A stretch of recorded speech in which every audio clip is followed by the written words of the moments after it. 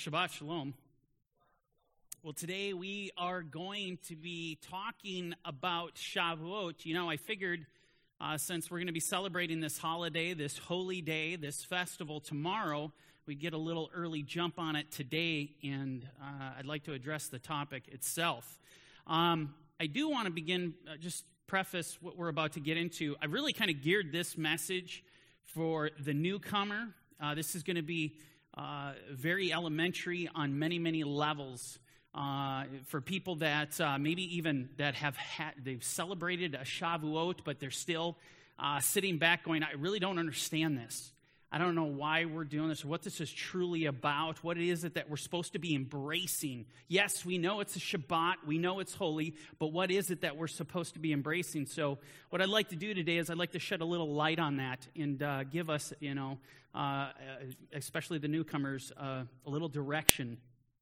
Now, I want to begin today by looking at some of the names that this celebration carries. You will find in the Bible, not even traditionally, but just biblically speaking, there are several names attributed to this feast. And with each name, it's just like so many other things, with each name we get to see an aspect and a characteristic of this festival itself. It tells us about the festival. So let's just briefly do this. And the first name I want to look at is, in fact, the Feast of Harvest. And Chag, in the Hebrew, it's Chag HaKatzir. And you understand that during Shavuot, this was the time of the wheat harvest. This is when they harvested the wheat, which the second name is directly coordinates with what we just talked about here. What happened to my... There we go. Here we go. I step up, and we're good. Stop. Feast of First Fruits. Now, so you think about the wheat harvest and what's involved there. Then you need to understand that Shavuot, one of the names is the Feast of First Fruits. So what would happen is, and the teaching isn't on the names. I could spend 2 or 3 weeks just talking about the names and what they mean, and I don't want to do that today. So I'm going to try to walk a fine line here without getting into too much detail. But the Feast of First Fruits, on Shavuot, the very day, the Sabbath, which would have been a Sunday, and it's going to be tomorrow, the Kohen Gadol, the priest, would actually offer up 2 wave loaf offerings, and he would wave them before the Lord. Now, these weren't offered on the altar because these actually were unique. They had leaven. Now, typically you bring in a mincha, you bring a grain offering to the Lord. You would find that offering, would a portion of it that's dedicated for the Lord explicitly, would be burned on the altar. That is not the case here because you're not allowed to burn leaven on the altar of the Lord. Okay? And so the Kohen Gadol, you would take these 2 loaves, and this is so significant, and there's so much prophetic meaning behind this, but he would wave these 2 loaves before the Lord, these leaven loaves, and that would be done on the Feast of First Fruits, Yom HaBikurim in the Hebrew, or as we say, Shavuot. Another name for this in the English, at least, is Feast of Weeks. Well, that is Shavuot. Shavuot is the Hebrew word for weeks. Okay? And this gets into the aspect of the characteristic of, yes, Shavuot is one day, but the idea of Shavuot, the comprehensive view of it, it's not one day, it's actually 50 days. What we call a counting of an omer. Not to confuse you further, but Shavuot is a feast of 2 first fruits. And so, let me try to simplify this for you. As you get to the barley harvest, which is towards the first month, okay, you're getting into April or so, the barley harvest, they would take the first fruits of that grain, and they would offer that to the Lord. And those first fruits actually begin the counting of the omer. And you would count, and they would offer this, let's just say they took it up on a Wednesday. They're commanded in Leviticus 23 to actually go and offer it to the Lord on the morrow after the Sabbath. So it would be on Sunday. And that would be the counting of the omer. And then you would go 50 days to the day, and that's when you have Shavuot, which is the Feast of First Fruits. So to get technical on you, this is a festival of 2 first fruits, which, again, there's another incredible teaching behind that in and of itself that we're not going to get into. Now, the last one I want you to look at is the Greek, or it's our English transliteration of the Greek. It is Pentecost. And Pentecost is simply a term referring to 50. And so this is the Greek version, if you will, of Shavuot. Now, with that said, I want to talk about what is the primary understanding, what is the primary focus of the celebration of Shavuot. In traditional Judaism, and even in the Messianic arena, it is the following. It is this, or not. You know, I've come to realize the devil does not want me up here. He does not want me doing this. I know that. But it is a celebration of the giving of the Torah. That's the focus, the primary understanding of this in traditional Judaism and Messianic arena is the celebration of the giving of the Torah. In fact, it's actually said, you can read all sorts of great and beautiful commentary on this. It is said that on Shavuot, that's when the Lord delivered his Torah to his people. And I got to tell you something. You look at that and you're like, well, are the rabbis onto something? Or is this simply just an easy way just to deal with it because we no longer have a temple? And I'm not going to get into that aspect either. But are they onto something? When you actually do the math on this and you realize early on in Exodus that the children of Israel did leave in the first month. They arrived, Exodus 19, we're told they arrived in the third month. And then there's days that pass, which you realize we're right at the time of Shavuot. Maybe the rabbis were onto something with this. Not just that. When you look at the things that actually took place, the elements that we read about, the characteristics that the Mount Sinai experience, and then you go to Acts 2, that's when you blow the doors open in Revelation and realizing that this celebration of Torah, oh yeah, there's something very legitimate to it in regard to that. So what I want to do today, I want to take you back to the Mount Sinai experience, and I want to show you some of the things that happened. And this is going to, for a purpose, this is going to give you a deep and truthful understanding of actually what happened in Acts 2. You know, most people we could go up to, or at least most Christians today, you could go ask them, well, what is Acts 2 about? What is the day of Pentecost? And they'll say, well, it was the outpouring of the Spirit. That's what it was, and rightfully so. That's a good statement.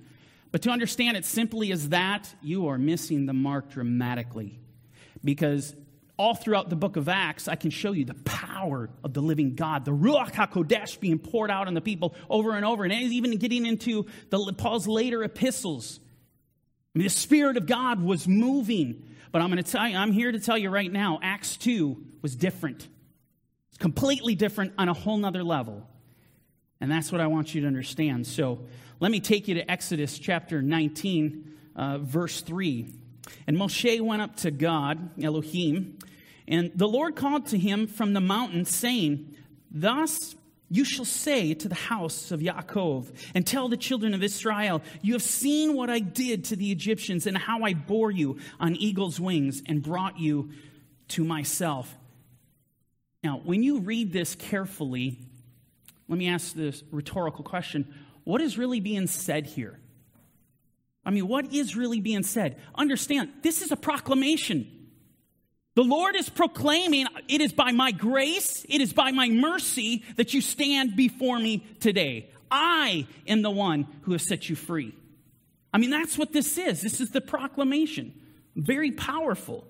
And we go on to verse 5. This is what we read. Now, therefore, if, and I highlight that, if you will indeed obey my voice and keep my covenant, then you will be a special treasure to me. What is going on? Okay.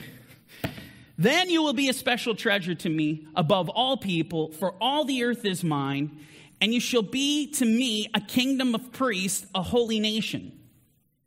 I want to give you a little backdrop to traditional Judaism and something that the rabbis saw about this day, something that they celebrate on Shavuot, what it means to them. One of the themes of Shavuot is wedding. It is a wedding. They see it as a wedding. They see what happened at Mount Sinai with the children of Israel coming to meet with Elohim. This was a marriage. And it's interesting because you go to the Chamesh Megillot, and there's a book that is read every Shavuot.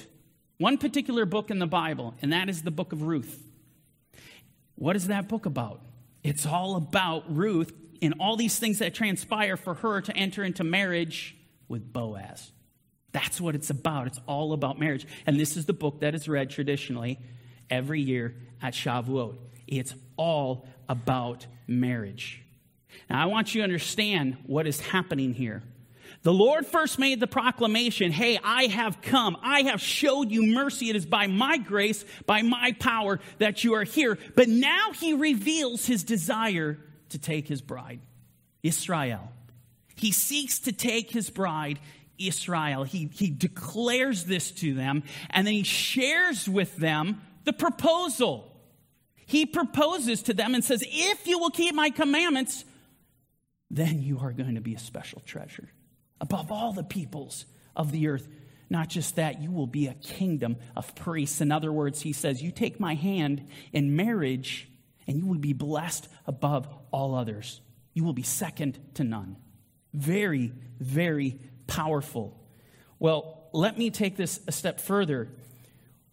When you look at what is really being presented here, the most fascinating part of it, this very structure that's unfolding at Mount Sinai, do you know it is the very same structure of the gospel? Did you know that? What is the gospel? Let's just follow this through and look at this, and it's scary to see this mere reflection. The gospel is to go out and it declares the Lord's mercy. He proclaims his power, and the gospel is about what Yeshua has done for us to set us free. The only reason we're free is because of him. And then it goes on, what? Then the gospel goes on to proclaim his desire for us. It's not just a gospel that goes out, so Yeshua died for you, have a nice day. No, he desires you to be in covenant with him, right? And this is an amazing thing. It's a sacred calling. Israel was called with a holy calling. Isn't it interesting that Yeshua says, no one can come unto me unless my Father who has sent me draws him. The sacred calling of the Father to be brought to the husband. I mean, that's what's really going on. And then it's interesting, part of the gospel, it doesn't end there. It goes on, just as what we're reading here. Well, if we follow Yeshua, if we become his disciples, if we keep his commandments, well, then guess what?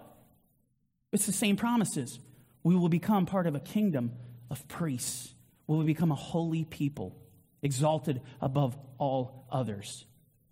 What you're seeing here is the gospel. It's a mere reflection. Very, very powerful. Why is this important? Why do I point this out? Because if you want to appreciate what is happening in Acts chapter 2, you need to see this. You need to see it for what it is. Now, getting back to Exodus chapter 19, verse 7, we're going to continue on. So Moshe came and called for the elders of the people and laid before them all these words which the Lord commanded him. Then all the people answered together and said, oh, all that the Lord has spoken, we will do. Amazing. The Lord comes, he makes the declaration, the proclamation is by my power, by my grace, by my mercy. I have brought you to me. I desire you. Here's what needs to be done. This is the beginning of this contract, the marriage contract, a ketubah. This is what needs to be done. Are you willing to be my bride? And Israel's response is yes. They accept this marriage proposal. We will do all that the Lord has spoken. We continue on in verse 9. And the Lord said to Moshe, behold, I come to you in the thick cloud, that the people may hear when I speak with you and believe you forever. So Moshe told the words of the people to the Lord. And moving on to verse 10, then the Lord said to Moshe, go to the people and consecrate them today and tomorrow, and let them wash their clothes, and let them be ready for the third day. For on the third day the Lord will come down upon Mount Sinai in the sight of all the people. Isn't that fascinating? Here we see the children of Israel, they've agreed to come into covenant with Elohim, and we're following this whole structure of the gospel, and then he tells them that they need to be baptized. Look at this statement. This is the statement. Let them wash their clothes. Prepare yourself to enter into covenant with me. Now, you might say, well, Daniel, how do you get from washing clothes to mikvah?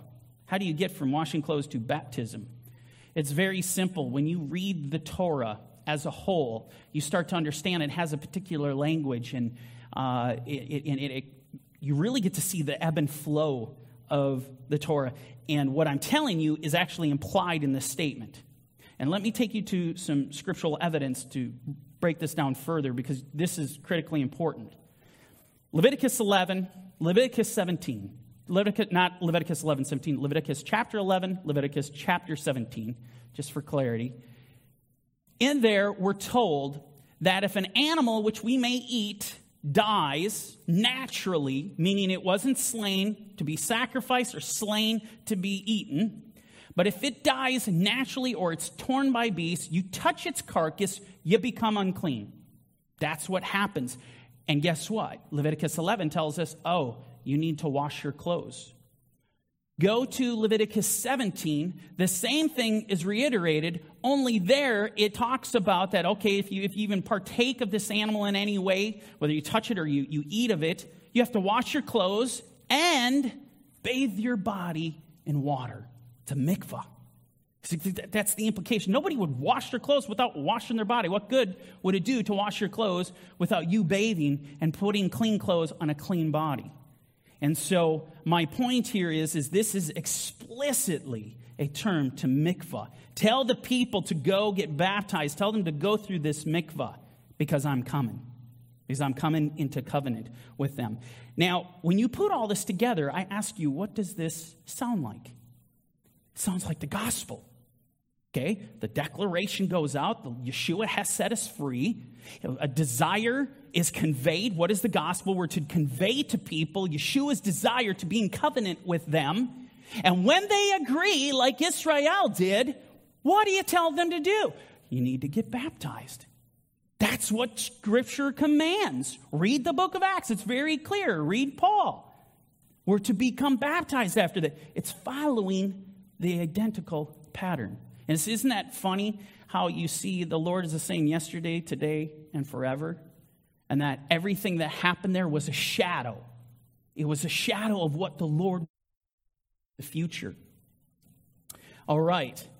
Now, going back to Exodus 19, after the people, after they follow the instructions of the Lord, they go through the mikvah, they prepare themselves to enter into covenant. This is what we read in verse 17. And Moshe brought the people out of the camp to meet with God, and they stood at the foot of the mountain. Now Mount Sinai was completely in smoke. Why? Because the Lord descended upon it in fire. Its smoke ascended like the smoke of a furnace, and the whole mountain quaked greatly. Okay, so Israel accepts the proposal. They get baptized. Now the Lord himself shows up, presents himself in fire. Not just that, but now we find he is going to speak directly to his bride. He wants to speak directly to Israel, expressing his expectations of what he has in this marriage. In the ketubah, we're getting into the deeper terms of this ketubah, this marriage contract. And what in the Hebrew, what is called as the divrei habaritz aseret hadavarim. And in English, this is what it looks like. The words of the covenant, the 10 commandments. And actually, if you wanted to be hyper literal to the Hebrew, it would be the words of the covenant, the 10 words. But this is what he came to express to his people. It was the words of this covenant, this ketubah, this marriage contract. Now, the Talmud explicitly, it does an amazing thing. It offers up some interesting insight to all of this. It talks about what the children of Israel really experienced at Mount Sinai as the Lord spoke to them. And what I want to do is I want to take a brief look at this because it reveals something pretty shocking. And this is all applicable to where we're going here. So pay very close attention to what these words are. And this comes from Tractate Shabbat. The school of Ar Ishmael taught, and like a hammer that breaketh the rock in pieces, just as a hammer is divided into many sparks, so every word that went forth from the Holy One, blessed be he. What did it do? It split up into 70 languages. Okay? So in essence, what the rabbis are saying here is that when Hashem spoke his commandments, those commandments literally divided up into 70 languages. In other words, into every language under heaven. Every language known under the heavens, it was spoken in. This is not talking about translation. This is talking about directly God speaking in a different language to all the languages in heaven. Now, why would Hashem do something like this? I mean, keep in mind, it's Israel that was brought to the mountain. Hebrew would have done just fine. Speak one language. Even and I do understand there was a mixed multitude that would have spoke a Coptic language, but probably most, if not every single one of them, was bilingual in Hebrew, considering the history between the Egyptians and the Hebrews, vice versa. After a couple hundred years of dwelling in Egypt, the Hebrews would have learned the Coptic language as well.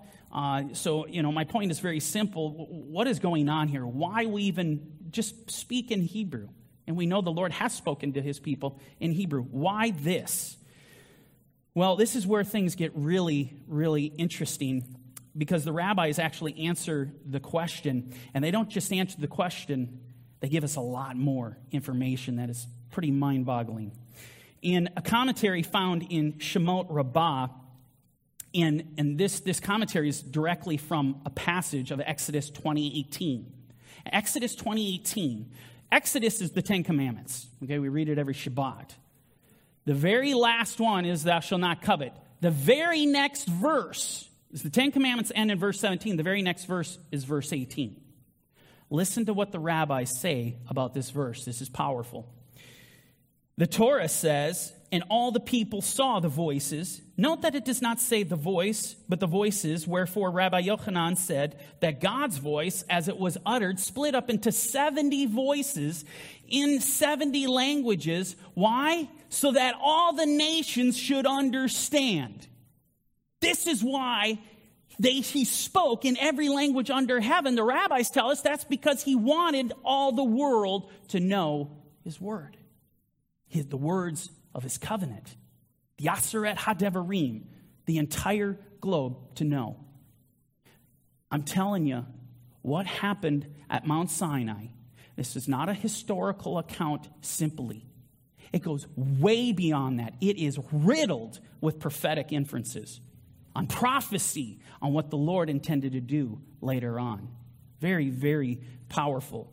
Now, looking at this commentary, I want to circle back here, because there's something that the rabbis, they actually draw attention, special attention to this detail, because they want to convey something here. It's very, very important.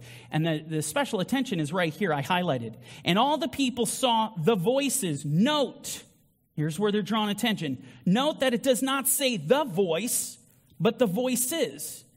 So when the children of Israel, they're at the foot of the mountain, they're listening to Yehovah speak his commandments, they didn't just hear the words, but what happened? They actually saw them. Let me ask you a question. How do you see words? I'm speaking right now. You hear, but you're not seeing anything come out of my mouth. Vice versa. How do you see a voice? And ask you have to ask the question, what exactly did they see? Well, if we go back to Tractate Shabbat, we were actually told.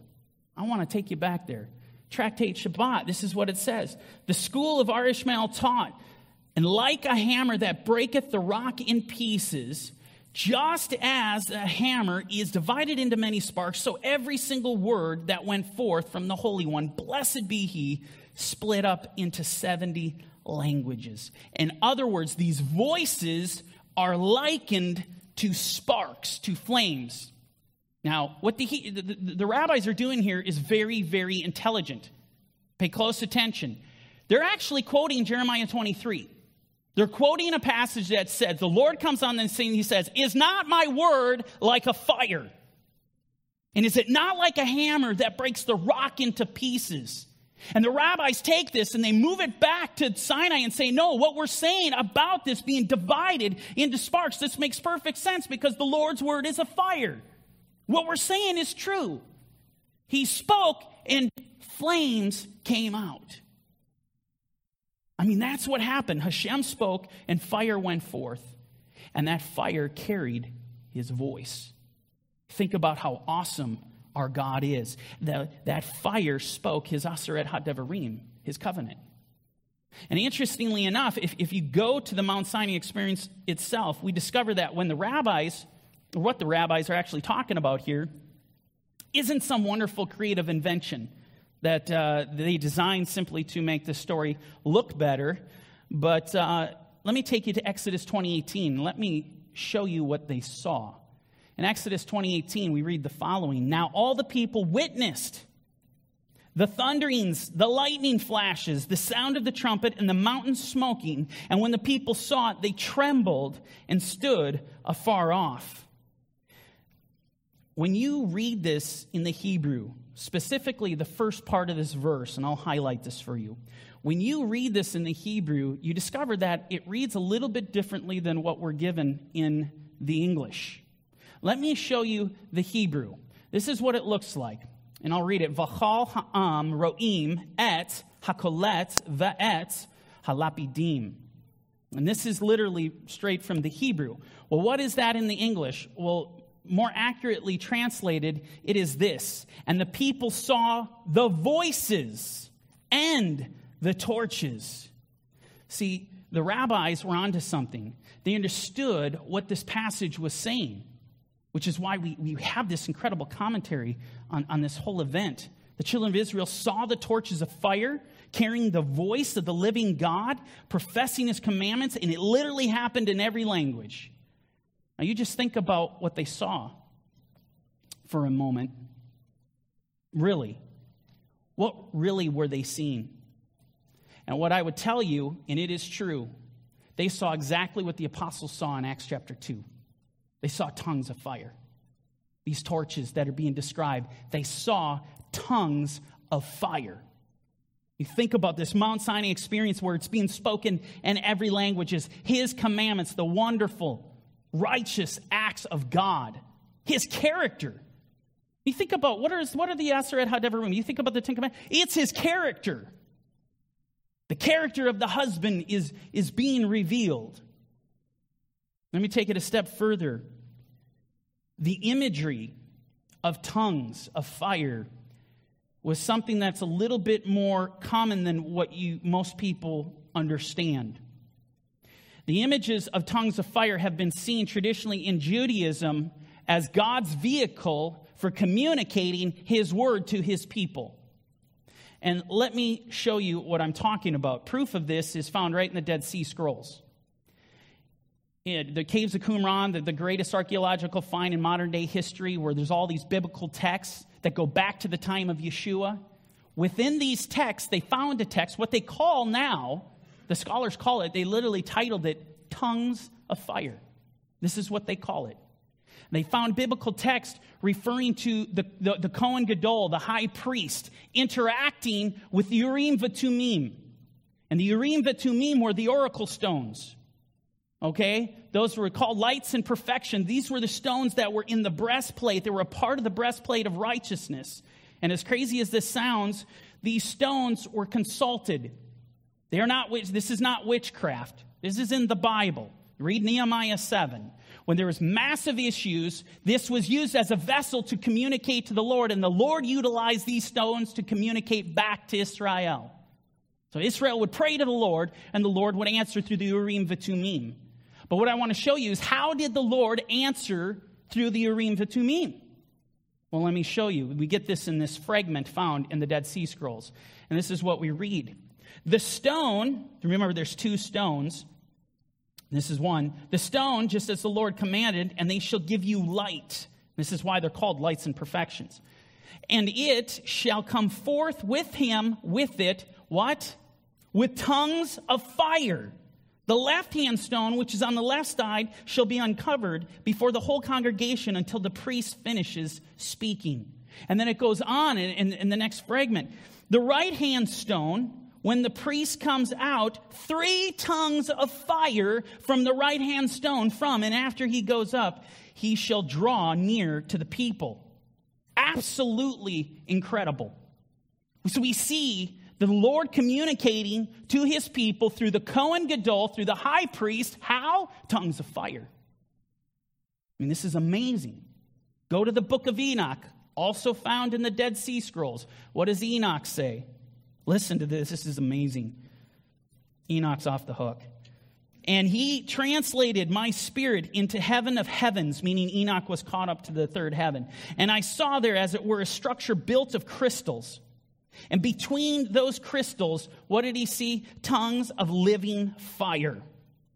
And my spirit saw the girdle, which girt that house of fire, meaning the structure of this house. It was fire. It was fire and crystal, tongues of fire in between crystal. And on its foreside were streams full of living fire, and they girt that house. And moving on to verse 7. And round about were seraphim, cherubim, and ophanim.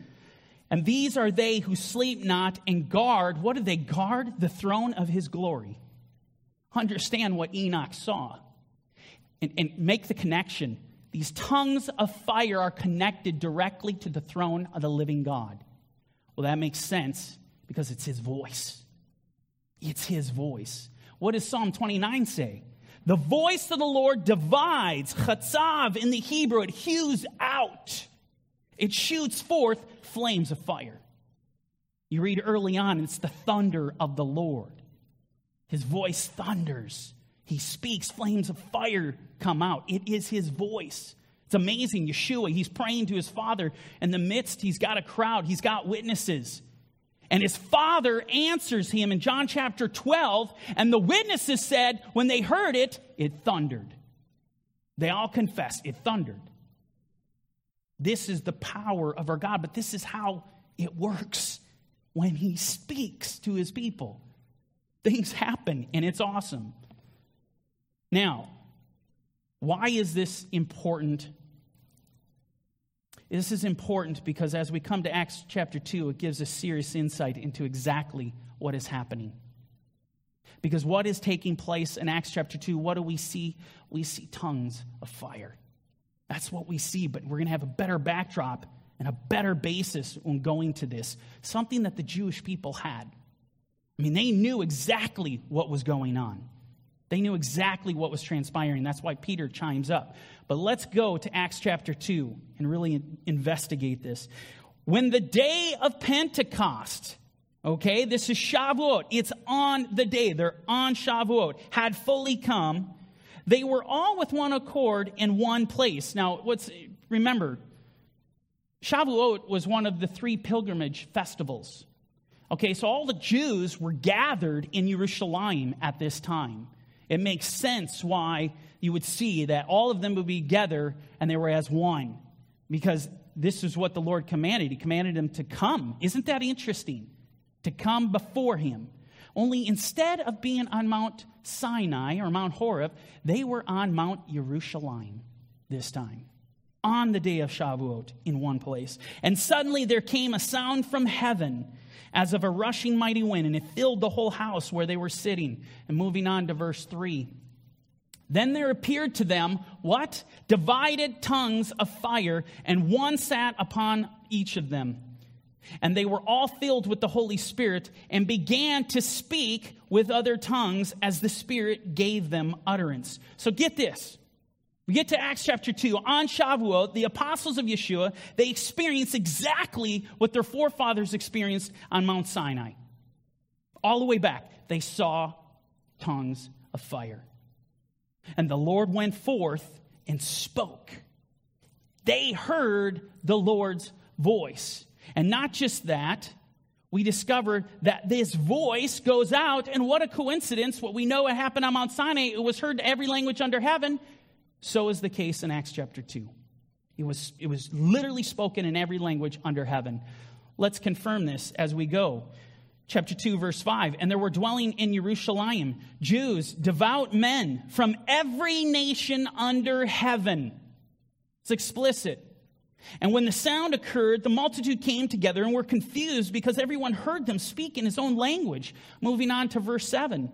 Then they were all amazed and marveled, saying to one another, look, are not all these who speak Galileans? How is it that we hear, each in our own language in which we were born? Parthians and Medes, Elamites, those dwelling in Mesopotamia, Judea and Cappadocia, Pontus and Asia, Phrygia and Pamphylia, Egypt and the parts of Libya adjoining Cyrene, visitors from Rome, both Jews and proselytes, Cretans and Arabs, we hear them speaking in our own language, our own tongues, the wonderful works of God.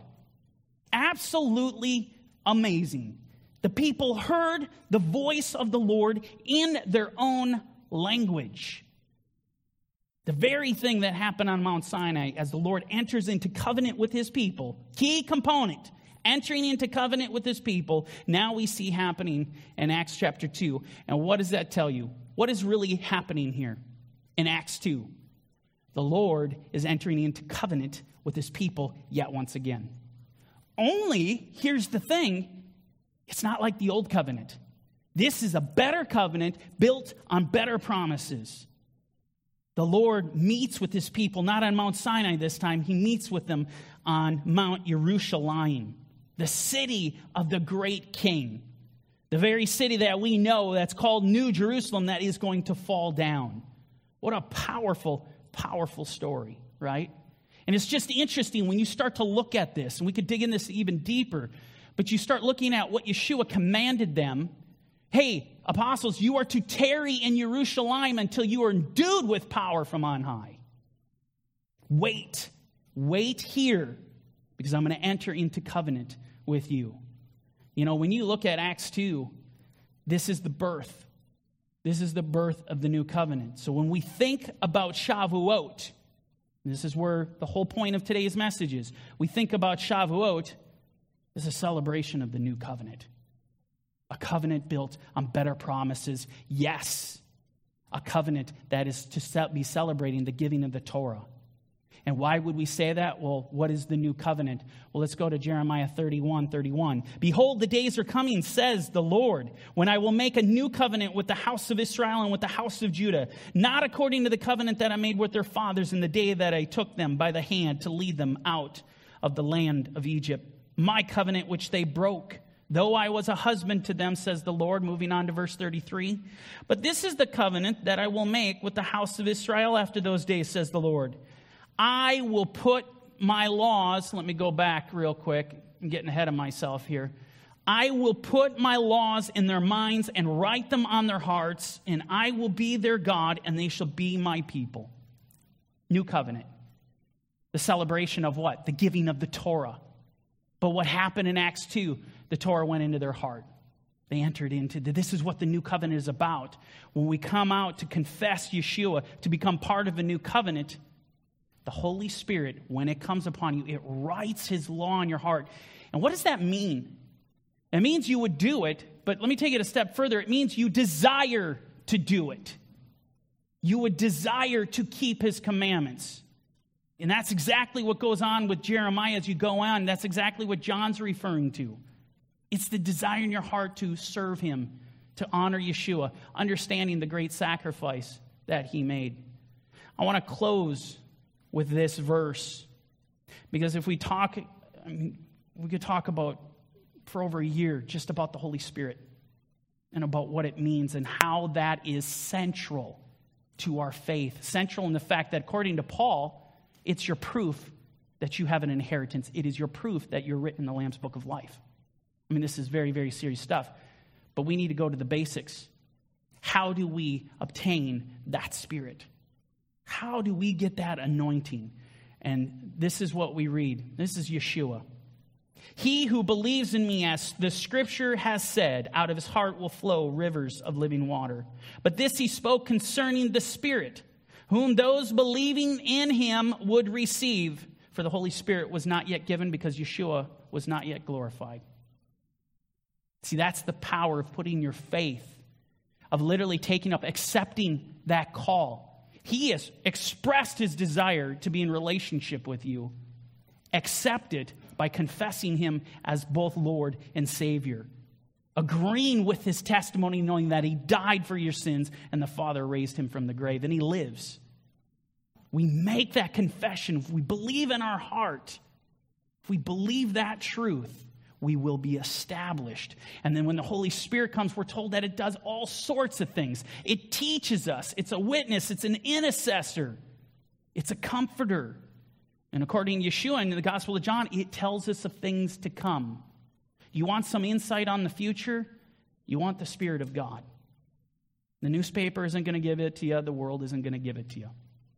We need to be in direct connection with Yeshua. Amen?